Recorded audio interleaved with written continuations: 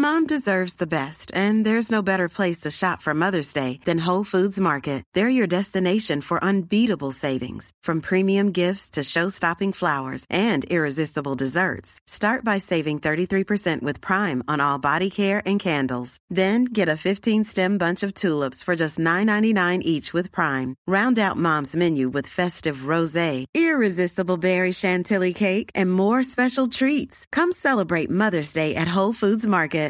Hi, I'm Daniel, founder of Pretty Litter. Cats and cat owners deserve better than any old-fashioned litter. That's why I teamed up with scientists and veterinarians to create Pretty Litter. Its innovative crystal formula has superior odor control and weighs up to 80% less than clay litter. Pretty Litter even monitors health by changing colors to help detect early signs of potential illness. It's the world's smartest kitty litter. Go to prettylitter.com and use code ACAST for 20% off your first order and a free cat toy. Terms and conditions apply. See site for details. Ready to pop the question? The jewelers at BlueNile.com have got sparkle down to a science with beautiful lab-grown diamonds worthy of your most brilliant moments. Their lab-grown diamonds are independently graded and guaranteed identical to natural diamonds, and they're ready to ship to your door. Go to BlueNile.com and use promo code LISTEN to get $50 off your purchase of $500 or more. That's code LISTEN at BlueNile.com for $50 off. BlueNile.com, code LISTEN. The HIV epidemic is not over. HIV is still here. The face of HIV is so diverse. The biggest thing to reduce HIV stigma is just to talk about it. Testing and PrEP and HIV treatment and how effective it is today. Undetectable equals untransmittable. Whether you're positive or negative, there's not a wrong door. Whether it's testing or whether it's treatment, do it for you, Montgomery County. Learn more about HIV testing, treatment, and prevention at doitforyoumc.org.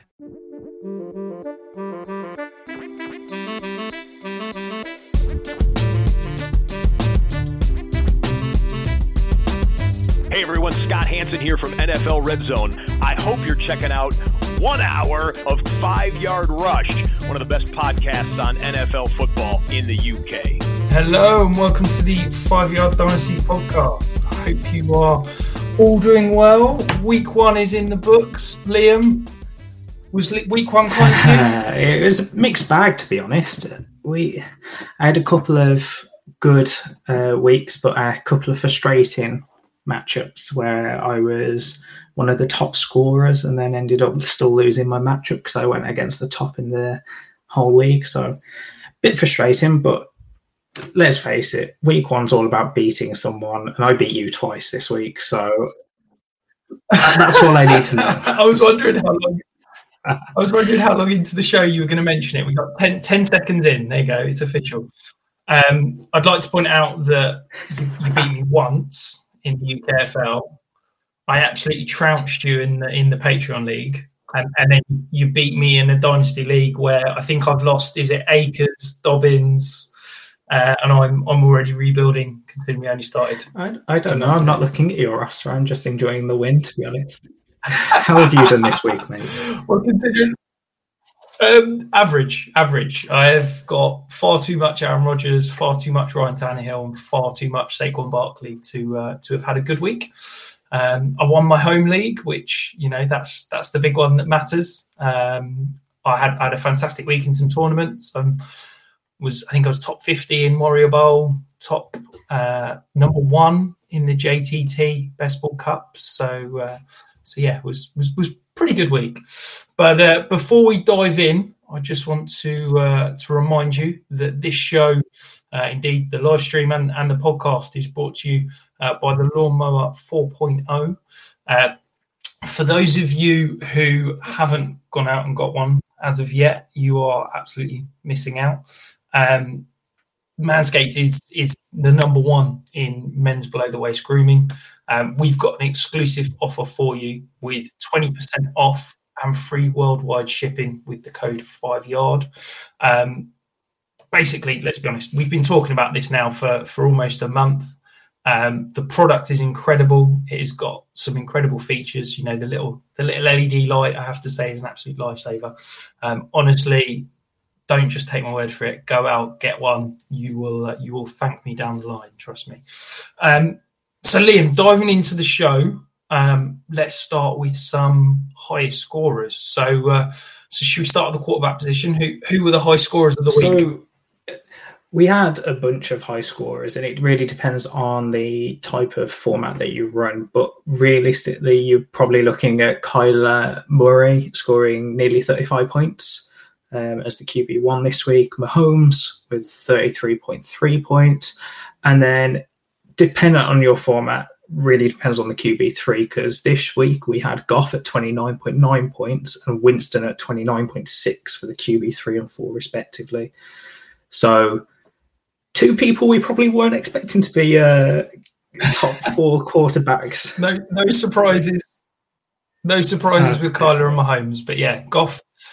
I think it's interesting Goff being that high, because I think it is, the Detroit garbage time potential. Everybody thought they were going to be a tire fire, but actually that could be quite juicy for fantasy moving forward. I think Winston, it was an NFL record in terms of 5 touchdowns on as fewer passing yards. I don't think we can expect that from him every week, but I was certainly impressed with what we saw. At the running back position, I think this was pretty much as expected, wasn't it? We had CMC, Joe Mixon and Nick Chubb leading the way. Really, really impressed. Unfortunately, I had to sit and watch CMC tear apart the Jets on Sunday, which made my Sunday slightly more miserable.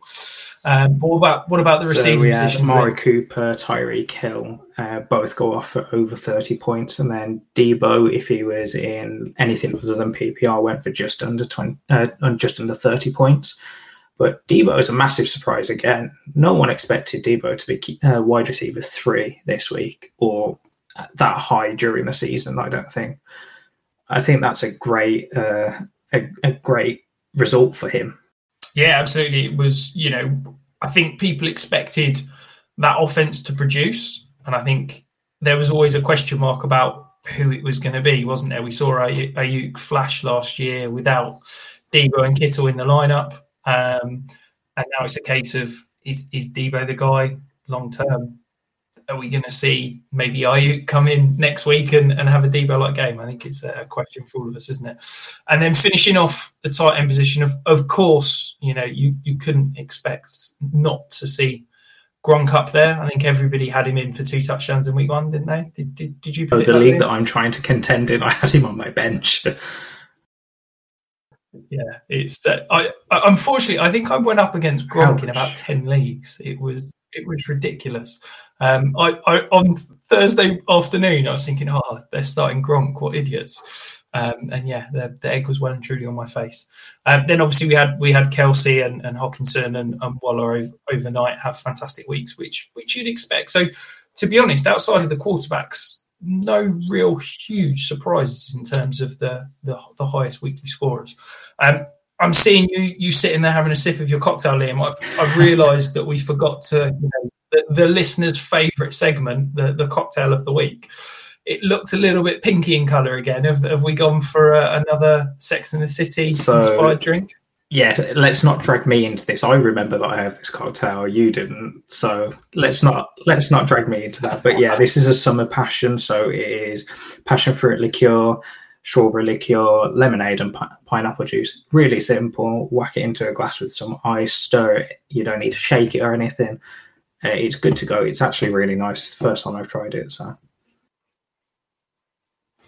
looks very nice. Looks very fresh and summery on this cold, rainy September evening. Yeah. What else do you want on a rainy September evening? Something to remember about the summer? Exactly. Well, I've got a nice decaf cup of tea, so yeah, that's my. Nothing that's says my British like tea, huh? Absolutely. So diving into the big news. Unfortunately, all of the big news, to be honest, is injury related. So the first big injury that went down, we got Ryan Fitzpatrick. Now I'm going to get this wrong, but it's a subluxation of the hip, which I've been told is not as severe as a full dislocation. Apparently, it's sort of a bit like a dislocation, but it doesn't leave the joint. It sort of comes out and goes straight back in. So it's not as bad as a full dislocation. Apparently 6 to 8 weeks. He has gone on IR. this means it's time for Taylor Heineke then. Are you excited as I am? We don't like to take victory laps at all, and I know you tweeted about it earlier, but neither of us like taking victory laps. I'm not saying that we expected this to happen to Fitzpatrick specifically, but it's a very tough sport. They're running full pelt every play. Something is going to happen. That's why we try to get the message out, get those backup quarterbacks, because when one does get the starting role, they'll spike in value, and you'll see that with Taylor Heineke over the next couple of days. Probably happened as soon as the timeline of 6 to 8 weeks came out for Fitzpatrick. I think, although I'm not a massive fan of Heineke, sorry, Rich, I do think that you've got to look at his price tag now and depending on whether you're contending or not, whether you need those bye week covers over the next, say, when does the bye week start? Week 4, so over the next 3 to 8 weeks, you start looking at that QB3, and Heineke is a good 1-year rental.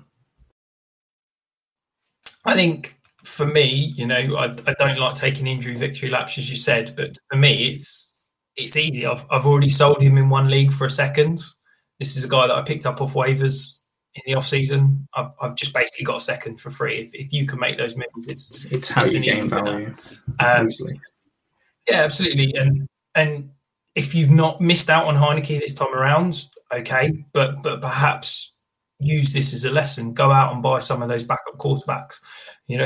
One that I'm starting to buy more and more is Jacoby Brissett, and that's not me saying that I think Tua's going to get benched, but I wouldn't be shocked if, with his playing style, he could get injured. I'm not sure if potentially, we could see him get benched if he doesn't buck his ideas up.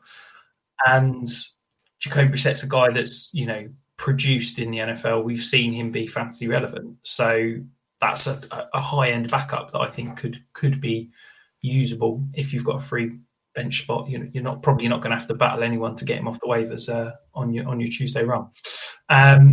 So the next big industry, and I believe we've got some breaking news, is that it's Raheem Mostert, originally expected to be out for 8 weeks with chipped cartilage in his knee.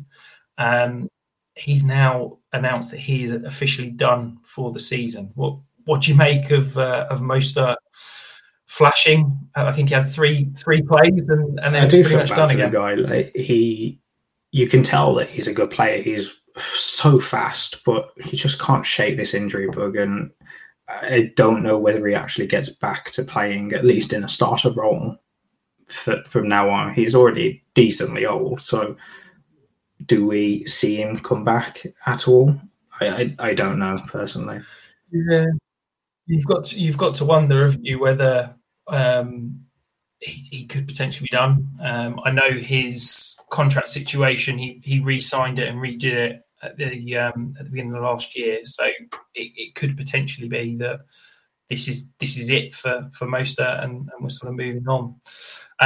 The other big injury was Jerry Jeudy. I mean, to be honest, having seen what happened to his ankle/leg live, a high ankle sprain is quite frankly fantastic news, because when I saw it happen, I feared that was him done for the season and potentially into next year. It looked horrific.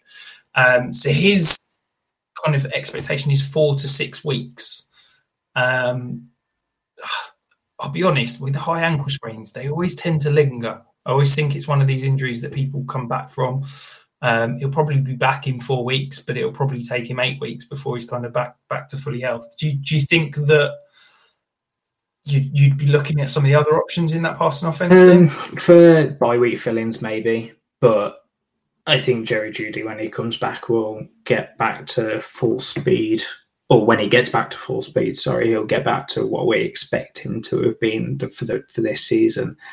I didn't see the injury live, or I haven't seen the video up to now. So I really do hope that it doesn't linger, because I had high hopes for Jerry Jeudy. He's a great route runner. Just an utter thrill to watch on tape. So hopefully he gets back, but we'll have to see about that. I do think that Patrick and Hamler, who we'll probably talk about a bit later on, will have a great opportunity for them. I do like Hamler at the moment, but he's not going to be waiver wire worthy in 90% of deep leagues at least. We might as well discuss it now, Liam. So for me, I think that Tim Patrick's probably the more likely to be fantasy relevant. He's probably the more likely to be on your waiver wire. And I think that, if you're in a deeper league, a 25-man roster plus, there's going to be a lot worse guys that you can go out and pick up. I'd certainly feel comfortable going and spending kind of 20-30% of my fab on him. I think that would be a decent ad. I do think he's a bit of a floor play, though. I think he's more likely to get the volume. He's probably going to be a 5 to 10 points, maybe 12, 15 if he gets a touchdown kind of guy.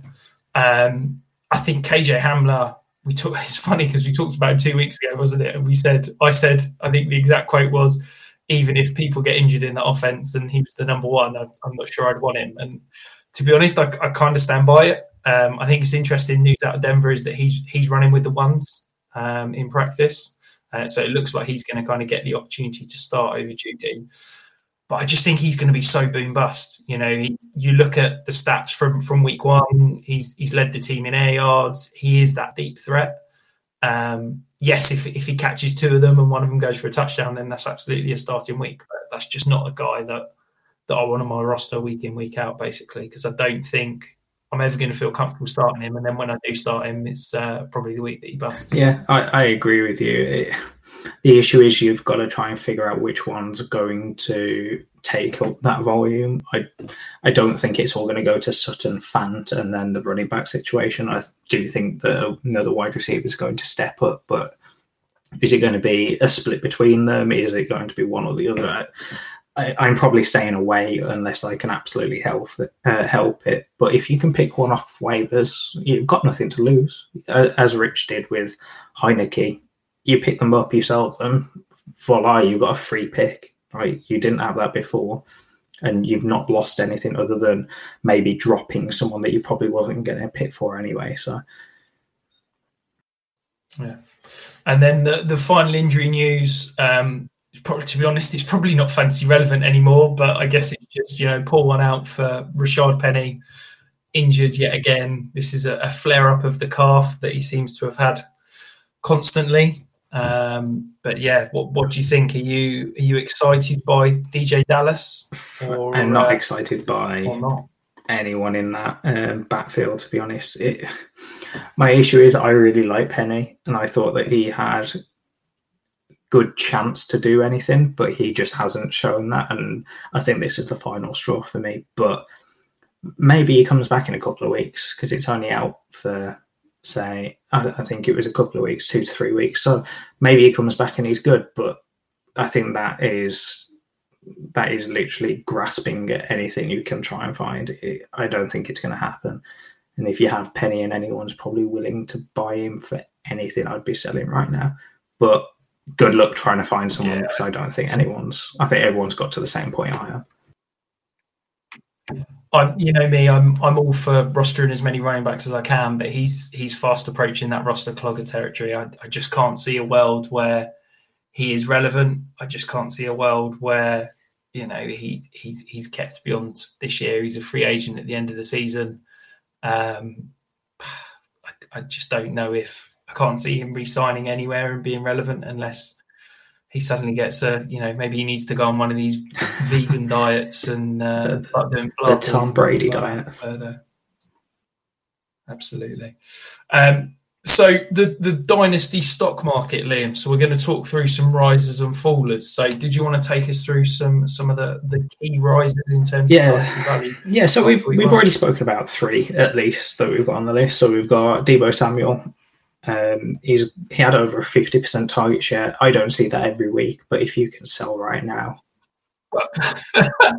I think anything approaching a 30% target share. That is what I meant. So but 52% target share. Yeah, I think it's really fascinating because I don't know what's happened with Brandon Aiyuk.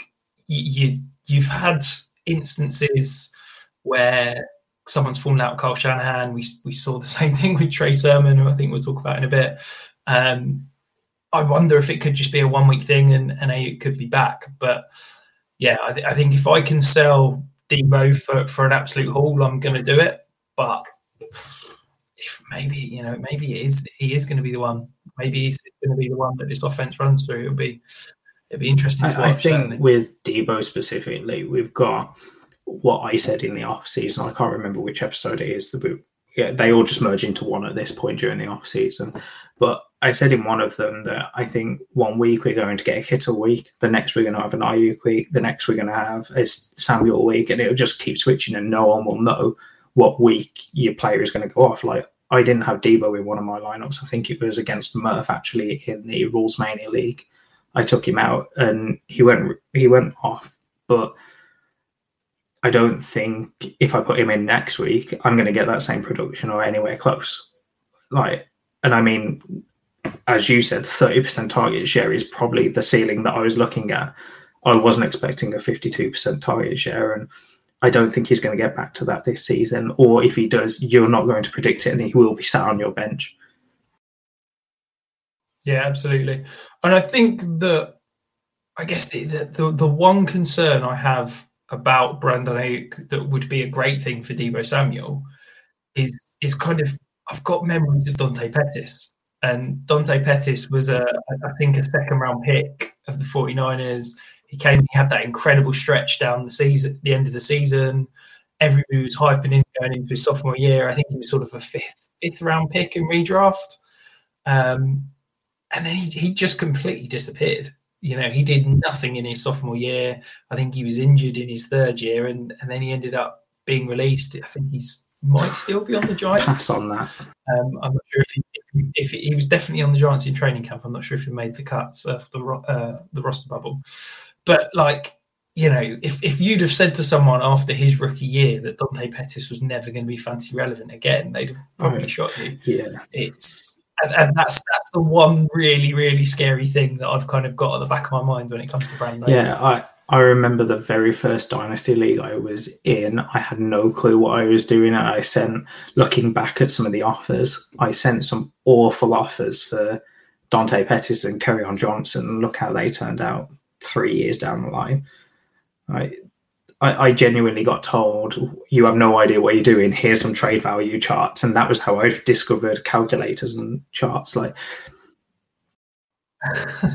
Well, you'll be pleased to know. I'm just glad I didn't trade for them. There's hope yet for your Kerryon Johnson, because he is breaking news. He is literally just signed for the 49ers to be on their practice squad. So, yeah, I'm not sure that's ever going to be relevant. But he got cut from the Eagles, so I'm not expecting much. I'm not expecting anything. So moving on to the next guy. So again, we've highlighted him. We won't stick on him too long. Jameis Winston, obvious winner of the week. 29 points, QB3 on the week, 5 touchdowns, no picks. Obviously, this is the greatest advert for LASIK surgery you could ever dream of, I guess. Yeah, you can see the anguish that they've got on my face right now. I had to watch this game. I turned it off when we got to 33-3. It was awful.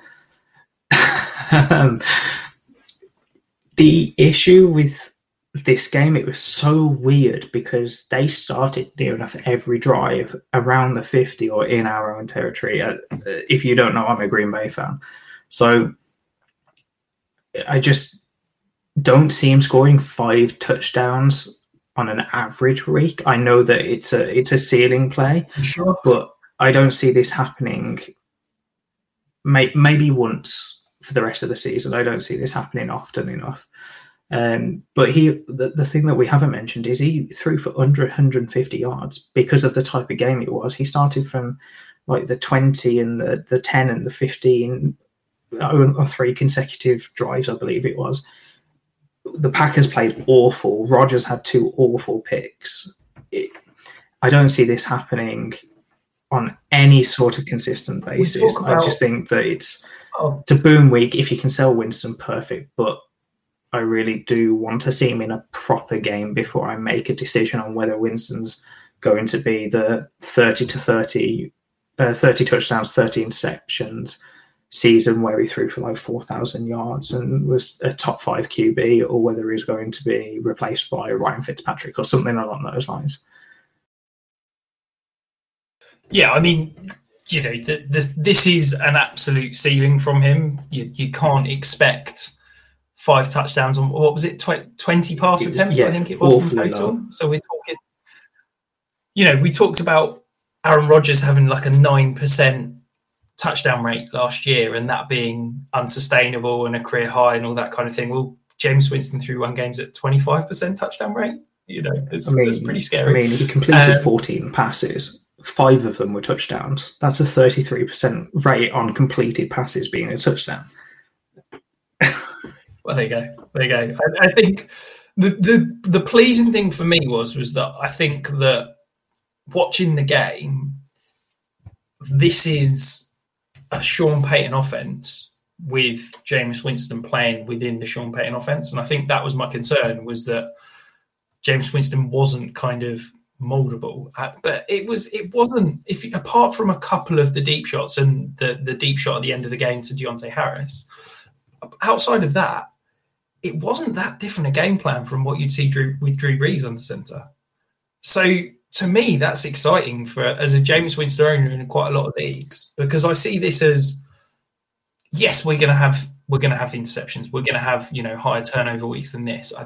But if we can be you know, you joked about the 30 and 30, but if we could be at like a 35 and maybe 10 or 15 15 interceptions, that's going to be hugely fantasy relevant, because this offense is going to put up yards. Don't forget, it's got Michael Thomas coming back to it. This offense is going to be really interesting, I think, moving forward. Plus, the thing that shocked me the most was that Jameis Winston was running around. I thought, like, Jameis Winston used to be that statue that had that huge gut in Tampa and didn't move. But yeah, he looked like a different quarterback, the way he was rushing. And, you know, he picked up several first downs rushing. And that, to me, you know, yes, he's not going to be a Kyler Murray or Lamar in terms of his rushing upside.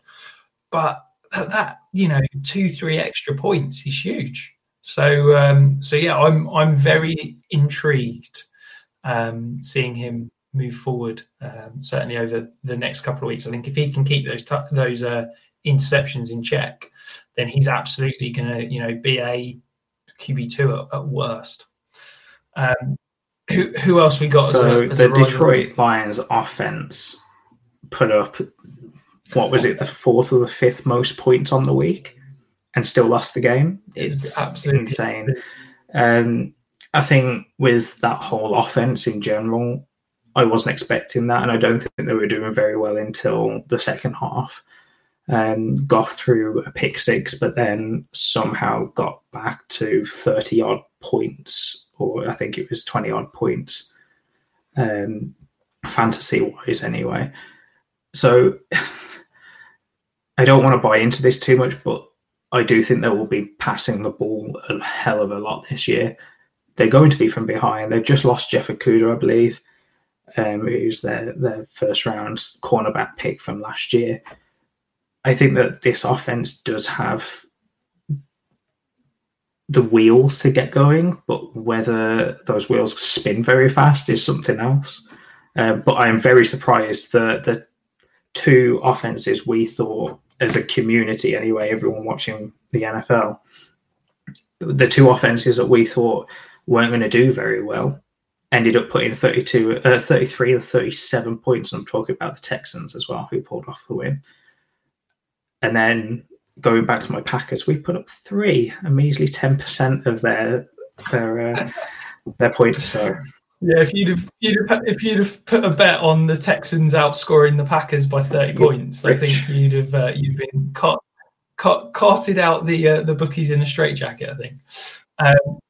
I think it's really interesting. Look, the worry about this Detroit offense is the offense going to be able to sustain TJ Hawkinson and DeAndre Swift? And DeAndre Swift is still not fully healthy. He's still coming back from injury. But we've seen that, yes, a lot of it is garbage time, this offense can sustain both of them. I think, yes, but obviously these are ceiling weeks. But I think that if you've got Swift shares, if you've got Hockenson shares, you can rest a little bit easier because I think they are the 1 and 2 in terms of how this offense is going to work. The one interesting one, and you won't see this looking at, whether it's basic box score numbers, whether it's advanced statistics, is Tyrell Williams. I'm really interested because he went out with a concussion halfway through the game. Prior to that head hit, he had a 25% target share, and he was looking like very much the kind of focal point of that passing sack outside of TJ Hockenson. Obviously, he went off. We got into garbage time. Jared Goff started throwing the ball all over the place, and Khalif Raymond, Quintus Cephas, Amon-Ra St. Brown, even Trinity Benson got a couple of targets. Those 4 guys all suddenly look all right in terms of the box score stats and fantasy stats. But if I've got, he could be on waivers if I want to go and chuck a sneaky third or something at the Tyrell Williams owner, because his box score doesn't look great. But I'm telling you, before that head injury, he was very much looking like the guy. Yeah, I didn't know that, so that makes me happy for the Tyrell Williams shares that I do have, even though he's now injured. The one person you didn't mention in any of that was Jamal Williams. Everyone thought that he was going to be a backup or anything like that, but he received 9 targets. Yeah. I didn't want to steal your thunder. I know we're going to talk about him in a bit. I thought we could, I didn't want to. I know, but I've got to shout out an old Green Bay Packer, and honestly, the energy that it brings to any team. I just love seeing him succeed personally, just from a fan point of view. Yeah. And then I guess the next big riser for me, perhaps maybe both you and I need to eat a little bit of crow on this one, is Justin Herbert. I think we talked about him being held up as that QB6 in Dynasty, some leagues even higher. I'll be honest, his performance was one of the best pieces of tape I think I've watched in the last 2 or 3 years. Bearing in mind, this is a guy that is in his second year in the league. It is a new offense. It is, yes, similar personnel, but it's a brand new offensive line, basically. He was mind-blowing. He was absolutely impressive. He had 16 pass attempts on third down, and he completed 13 of them for 11 first downs. That is just unheard of. That is incredible efficiency. And look, he had some ridiculous kind of efficiency stats in terms of under pressure when he was blitzed, that kind of thing that looked unsustainable. Yes, this third down rate, there is nowhere they're keeping that rate up for the rest of the year. But it just, to me, it just shows that this guy is a phenomenal talent. And he's been schemed up to allow him to perform. And I'm really excited about him going forward. I think from a fantasy perspective, obviously, I think he's going to be good. He's going to be used, but I don't know if he's going to pay off that QB6 price. But I'm beginning to feel like this is a quarterback that you're going to have for the next 10, 15 years, because I was honestly blown away by how impressive he was. Yeah, again, this is a guy I haven't watched any tape on, since the weekend, but I really hope that he does keep this up. I just want to see it for another couple of weeks. If he's still doing this at week 3 and he's still blowing our minds, then I'm all up for him being a top 5, top 6 quarterback in Dynasty. At the moment, I just want to see it for the extra couple of weeks, and then I'm all on board. I just think that I'm not ready to jump in, and this is going to end up being a PSA for everyone listening. Week 1 doesn't mean this is what's going to happen for the entire season. Don't overreact. Yes, we're going to have injuries, but just because Kyler Murray was the QB1 this week doesn't mean it's going to happen in any other week. So don't take it as that. Equally with Kyle Pitts. I wanted to bring this one up specifically because I've seen a lot of Twitter being a lot more split than they were pre-season. With I think Kyle Pitts put up 5 points this week, so I think people really need to start taking a step back and realizing that week one doesn't mean this is going to happen for the rest of the season. It just means this is what's happened this week. Let's try and take what we can from it, but not overreact to anything, either good or bad. Victory laps are the worst, but week one victory laps are just hilarious, aren't they? You see 1 week and people are saying, right, he's a bust, he's fantastic. It's interesting. Have we got one more winner? We do. One more riser, Jalen Hurts. So I didn't watch this game. I only tuned in for the Packers game this week, unfortunately. But I'm pretty sure my dad, who's an Eagles fan, would have absolutely loved this game because he would have been watching it. Had an adjusted completion rate of 90%, which is an absolutely insane, and I mean insane, completion rate. I never heard of that. Led the league, I believe. Led the league in adjusted completion percentage this week, which is a PFF stat. For those of you who don't know, it basically takes out any throwaways, any drops, any batted balls, all that kind of thing. And also, I think the impressive thing is that was all with a 7.5 yards per attempt. I think we knew that Jalen Hurts was going to offer some rushing upside. We knew that he was going to be that mobile quarterback. The question was he going to be a good enough passer to kind of move the offense to allow him to continue to keep the job and be fantasy relevant? And through 1 week, yes, it's only 1 week, but he's absolutely ticked that box. He was really impressive. Nothing more I can say on that, really. The one thing we need to mention is, we know that he's a rushing quarterback, but he rushed for 7 attempts and picked up 62 yards. That's a 8.86%, 8.86 yards per carry. That's pretty good. I'm not going to say no to that any week. That's really good. But again, this goes back to what I just said about week one. Let's not think that it's going to happen every week. This was against a very poor Falcons team. He's not going to have this matchup every week, but at least we know that the end of the season last year wasn't just a flash in the pan, and he can do this, especially against bad defenses. So moving on to the fallers, Rich, we'll start off with Zeke. So he very much struggled, and I think a lot of people expected that against the Bucs defense, who they have one of the best defensive lines in the league. Let's not beat around the bush. And that really pains me to say as a Packers fan from last year. And I know Murph's listening or will be listening at some point and will be smirking because that takes me a lot to say. But Zeke really, really struggled. And I mean really struggled. I watched half of this game and it was very poor to watch. Yes, the game plan was not to rush with Zeke. It was to pass, especially with how Brady started looking for the majority of this game. But still, are you worried about Zeke? Yeah, in all honesty. And I know that it seems to be a kind of a consensus going by low on Zeke, and I fully get that idea. And from a rushing standpoint, I think, going by low, because I think that rushing production is going to come. The Bucs are probably the best front seven in terms of stopping the run in the league.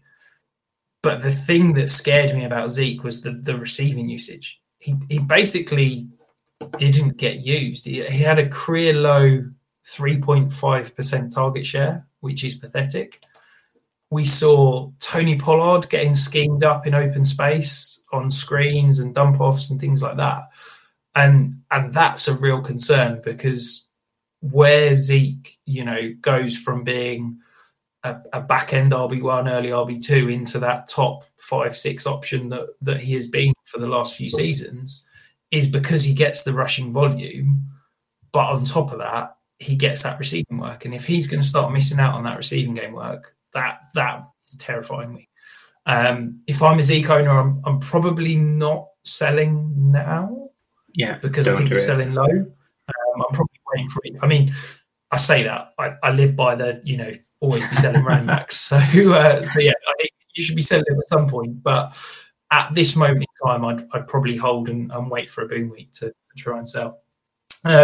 So going back to San Francisco, then, Liam, we touched on it a little bit earlier. I guess there's two fairly head-scratching, questionable kind of performances or lack of performance. So let's start with Trey Sermon. He was a healthy scratch. Who saw that coming? You know, he was running with the ones in pre-season. Camp was good by all accounts. All the reports were good. And he's a healthy scratch in week 1. What do you make of that? Just wow. I have no other words. I have no idea what to say on this. I've not seen any reason why he was. Nothing has come out on this. So we have no idea why. And what blows my mind even more is he was a 3rd-round pick, I believe. So he was a 3rd-round pick this year. Then we have Jermichael Hasty, who was on the practice squad last year, and Elijah Mitchell, who was a 6th-round pick this year.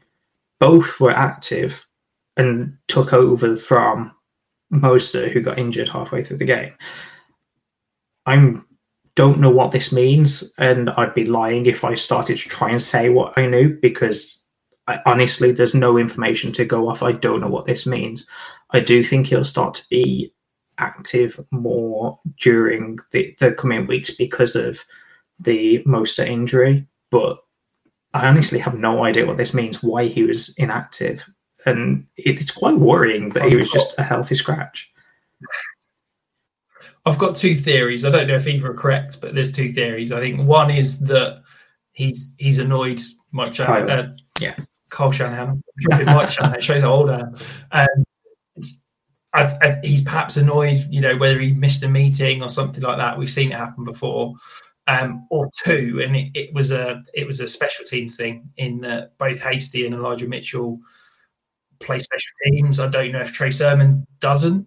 Could it be that they felt they were going to ride Raheem Mostert as the RB1 and use Hasty and Mitchell for special teams, and that was why Trey Sermon was a healthy scratch? Now, with the Mostert injury, I wonder if that means that I wouldn't be shocked if, knowing the 49ers and how their backfield works, if Trey Sermon was the starter and logged 20 carries next week. Like, if for me, I still believe in Trey Sermon, and I think for me, I'm viewing this as a bit of a buy low. If I can go and go buy him for a 2nd-round pick, I'm probably I'm with you. But let's move on to the other San Francisco 49er that we've already spoken about a little bit, so we won't take too long. But Brandon, what happened here? I didn't watch the game, but from the stats, it doesn't look very good. The strange thing was that obviously he wasn't healthy. He was carrying this niggle, this soft tissue injury. There was potentially some thought that he might be eased off, might potentially not play. That's fine, but he played 26 snaps. He ran 15 routes, and he didn't get a single target. And they were also using him on punt return.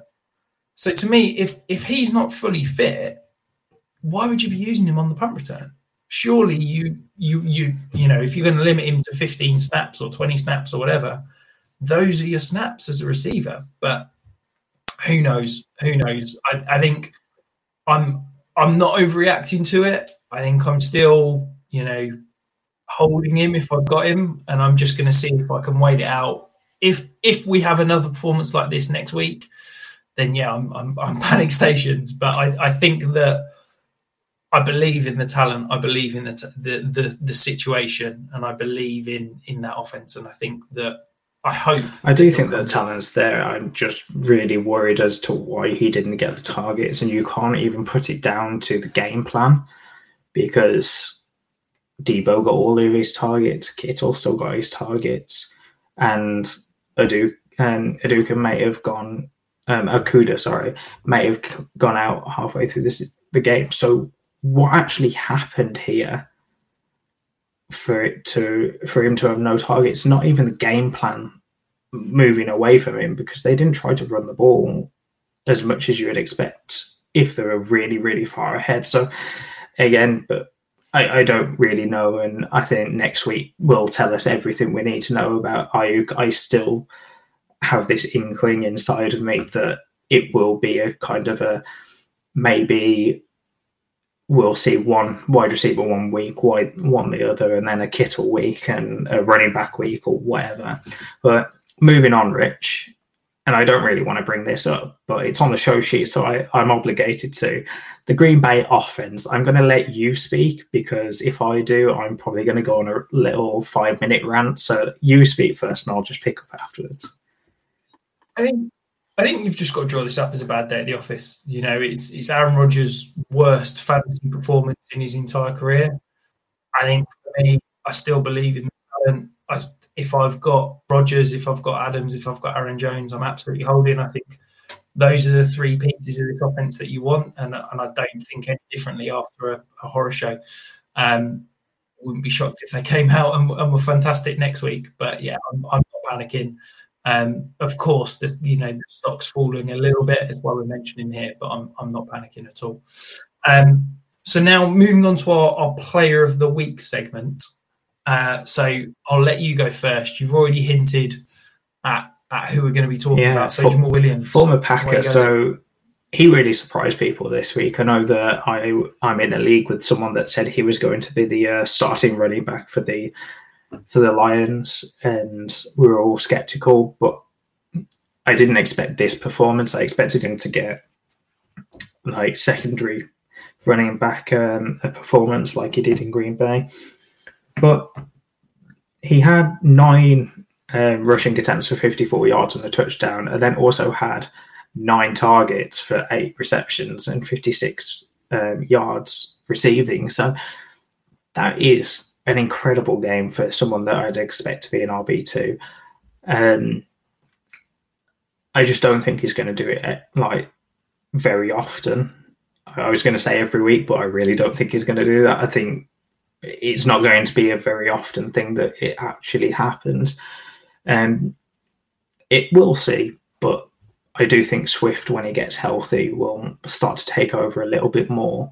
I just think that Jamal Williams will be taking some of those touches, especially the targets, because he's so underrated as a pass-catching back. I've seen him throughout his career in Green Bay that people don't realise how good he is in pass protection, which will get him on the field and get snaps. And then in pass-catching situations, he's so trusted. And I think the Lions have realised that immediately rather than taking a couple of games to get used to it. Yeah, I think, I liked him at cost this year. I think that he is going to have a role in the offense. I think he's going to be one of these flex-worthy, in bye-week guys that is an injury away from being an absolute stud. And I think we've seen that through 1 week. So yeah, completely agree with that. My player of the week is actually going to be Joe Mixon. So he finished as the RB2, as we mentioned earlier. And the big thing for me is that I've never been a huge Joe Mixon fan. I've believed in the talent, but I've never really believed in the opportunity. And now with Gio Bernard gone, we've seen that opportunity in a huge amount. He had an 82.5% opportunity share. He had over a 15% target share.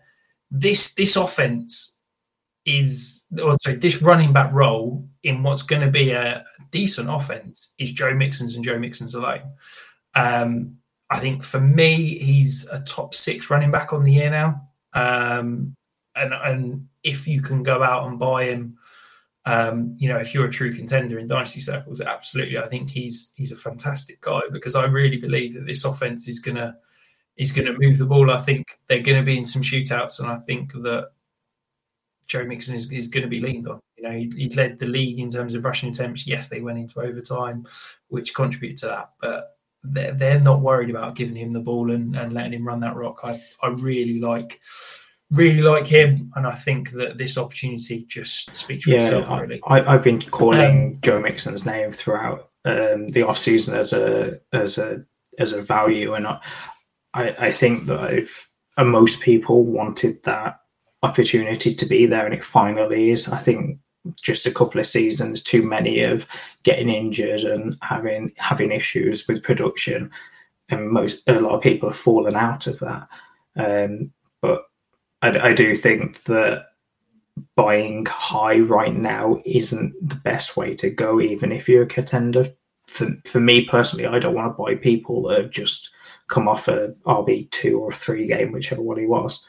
because I do think there's going to be down weeks, but I do think Mixon will be at least a running back one, so a top 12 running back this season. Yeah, absolutely. So the deep dive player of the week, Liam. So digging into those weeds for some unheard of names. Who you got here? I don't know how much of a deep dive this guy is for me because we've spoken about him already, and the name on every he's already at the top of people's waiver wires. He's trending on Sleeper at the moment. He was in your waiver wire article today. So that's Elijah Mitchell. So he went for 19 rushing attempts for 104 yards and a touchdown. Had no targets whatsoever, but with Mostert now out for the entire season, I originally put him on here because Mostert was out for 6 to 8 weeks, but now he's out for the season, and we have no idea what Sermon's done.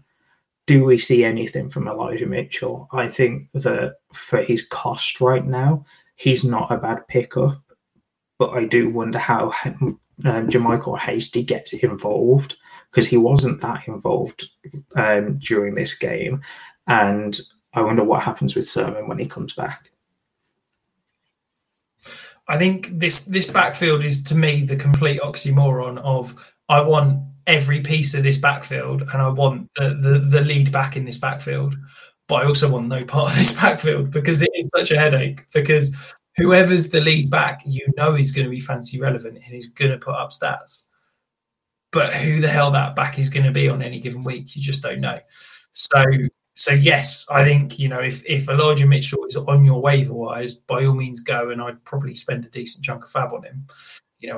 I'd probably potentially look at something in the sort of 40 to 50% range.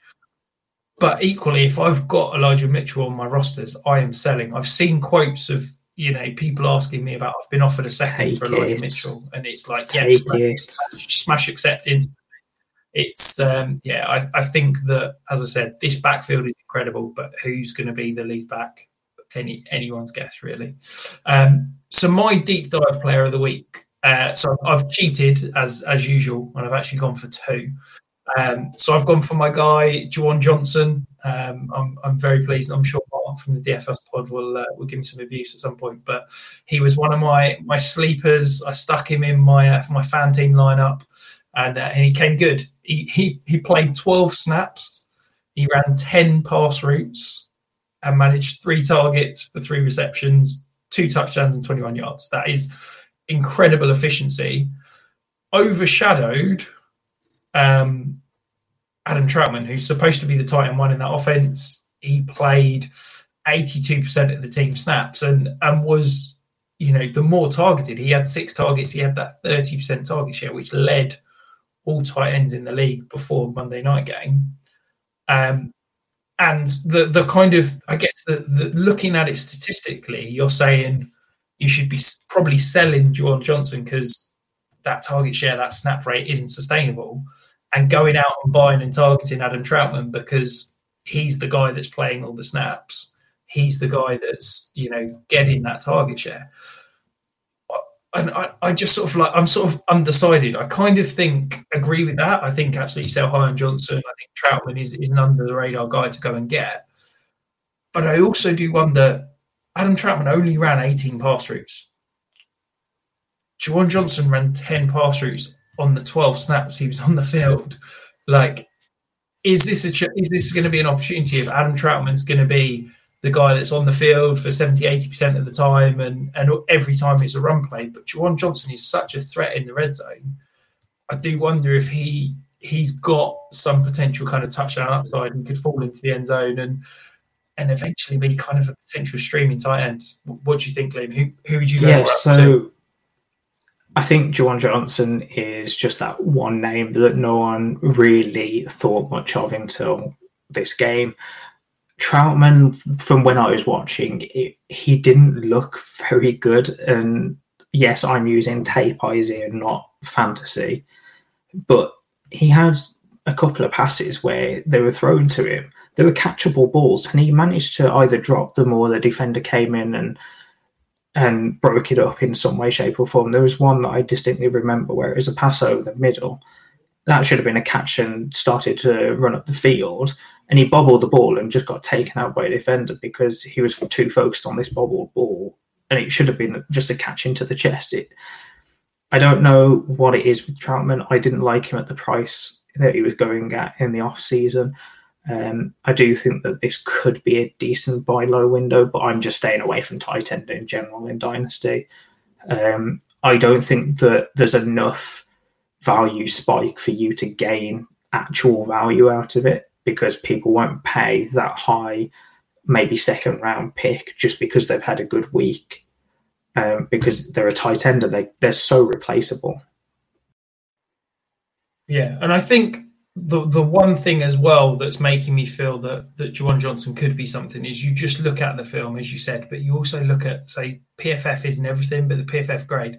So Adam Troutman's receiving grade was in the 30s last week. Juwan Johnson was in the 80s. Like, if PFF are telling me that Adam Troutman was that awful on passing plays, then certainly something I want to listen to. But Liam, we are going to dive into the mailbag. We've got 3 listener questions, so we'll get through these nice and quickly. One we've kind of already touched on a little bit, but I'm conscious I gave my opinion but didn't really get yours. So this is from ATM 2016, who is in our Dynasty Listener League. He says, is Zeke at the beginning of the end, or is this an overreaction to the Bucs defense? I think it's somewhere in the middle, and I'm used to you skipping my opinion, Rich, as I found out during the Dynasty Listener League where I was away and gave you free reign on the draft, and you just went through and went running back as you normally do, and then proceeded to tell me within my last 4 picks that you didn't like any of them. And I noticed before we do this, I noticed that one of them made it into your waiver wire article, so I'm taking that as a win. So for those that don't know, that's J-Mo Shaughnessy, the tight end from Jacksonville. Anyway, back to this question. So I think that I'm somewhere in the middle. I don't think that Zeke is going to get back to the running back that we previously thought he was, where he was going as one of the top 4 running backs quite comfortably. I do think that we are overreacting to potentially the top defensive line and the top defense in the entire league. And quite frankly, can you tell me who's got a better top 7 or a front 7 than the Bucs defense? I don't think I could name a team that have such a solid and star-worthy front 7 in the entire league, and we're kind of comparing Zeke to that. Yeah, maybe throw out Pittsburgh when they're fully healthy, but I think in terms of run-stopping front 7, exactly. The Bucs have one for me. I just think that we are overreacting a little bit, but I also don't think he's going to bounce back to top 4 status. I do think that he could be a top 12 running back for the entire season going forward, but in general, I just don't expect that top end performance. I also don't expect him to fall off the face of the earth this season. But moving on, because you've already answered that question, Rich. So Gary Acco 17 from Twitter. I know you really like this question, Rich. So not including rookies, how do you react either to not players getting either not onto the field or being healthy scratches? So in situations like Sermon, but without them being a rookie. And how long do you wait it out before you cut ties? So he's given a couple of examples. So Marlon Mack, OJ Howard, Keyshawn Vaughn from last year, who was going as a first-round rookie pick in Dynasty. And Josh Kelly, again, another running back that started out really good last season and then has just fallen off the face of the earth. How are you feeling about those guys specifically, or in general, that kind of group, and how long does it take for you to cut ties with any of them? I think this probably comes back to a point we made on last week's pod where we were talking about, roster construction and those end of bench stashes. And I think if it's a player that I kind of count in my starting core, if you like, so Brandon Ayuk or Trey Sermon, then I'm absolutely not panicking. I'm staying the course. If it's a guy like the ones he's mentioned, so Josh Kelly, Keyshawn Vaughn, Marlon Mack, So to touch on those three, first of all, obviously, you know me, I'm looking to hold as many running backs as possible. But I think Indianapolis has shown us exactly what they think with Marlon Mack. He's coming back from the Achilles tear. They've just re-signed Nyheim Hines. I think Marlon Mack's done. I think you can pretty much cut bait on that. Josh Kelly, yeah, he showed flashes last year, but to me, he's now the 4 in that offense. You've obviously got Sneckler, Justin Jackson's running as the 2. And I think Larry Roundtree's going to be ahead of him as well. So I'm moving on from him. Keyshawn Vaughn, yeah, again, we're getting down to 4th options again. So I'm happy moving on from him. OJ Howard, now this one hurts because OJ Howard's my guy. But I think he only saw like 3 snaps total on Thursday night. So I think, yeah, you should probably move on from OJ Howard. I think with all of these guys, if you're needing to clear the roster spot for all 4 of those to make an ad, then absolutely go and do it. But if you can hold out for another week just to make sure, if OJ Howard has another week where he plays 1 or 2 snaps, then by all means move on. But yeah, it's tough to say that. Yeah, I'm with you on all of them. I think the only one that I'm really looking at holding is OJ Howard. But what I was trying to say then was, when is this trait that was supposedly happening last year actually going to take place for OJ Howard? I don't think it is. I think it's just going to stay like this, and this is what OJ Howard's going to be. And I think I really struggle with that because he's such a good prospect, and his profile looks really nice. And when he plays, he does really well. I just don't think he'll get on the field over Gronk. I just don't think he's fully healthy. We talked about Marlon Mack having Achilles. OJ Howard's come back from Achilles as well. Like, let's not forget that.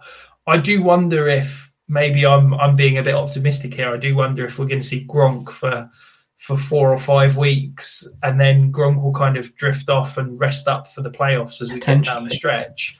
And that's when OJ Howard is getting back to full health once we get to a year from the Achilles injury and kind of get eased back in that way. Yes, I'm being incredibly optimistic, and I'm a true OJ Howard believer. So I'm kind of clutching at straws, but yeah, I'm hopeful. But as I said, for the rest of the guys, I think I'm looking to load my end of bench spots with kind of injury away running backs or kind of number 2s or number 3s in backfields. I think once you're getting down to number 4s, number 5s, unless it's a backfield like San Francisco that is going to be incredible, whoever they plug in, I'm probably looking to cut bait and add somebody else, whether it be a backup quarterback or somewhere else. But that concludes the pod for this week. I think the one thing I just want to say, and Liam touched on it earlier, is whatever happened in week 1, whether you were, the highest point scorer in your league, whether you got absolutely stuffed, just relax. It's 1 week. Don't overreact. Don't kind of completely throw away all of your hard work and analysis and stuff over the offseason just on 1 week of stuff. But yeah, don't forget, this pod has been brought to you by Manscaped. You can use the code 5yard at manscaped.com for 20% off.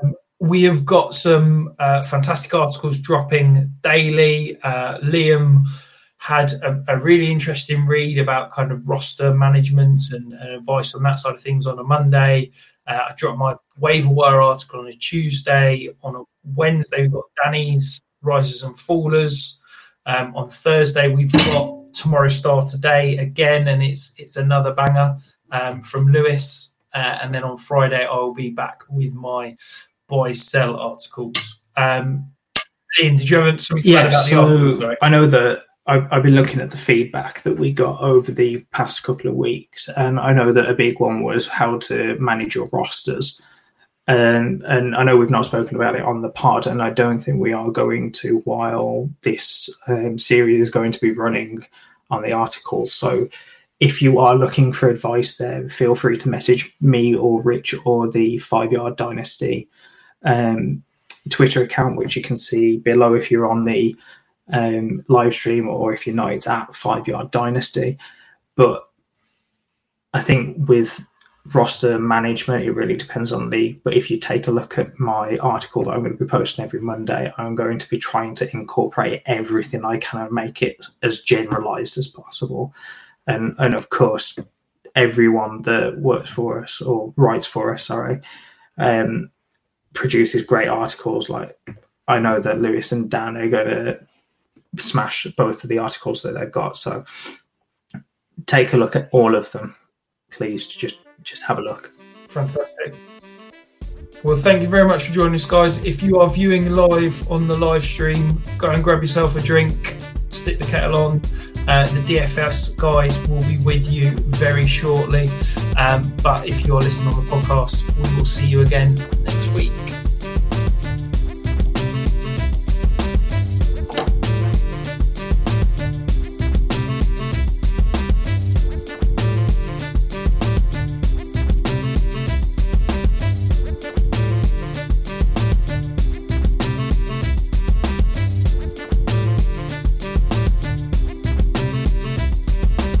We are all entitled to sexual health, just as much as physical and mental health.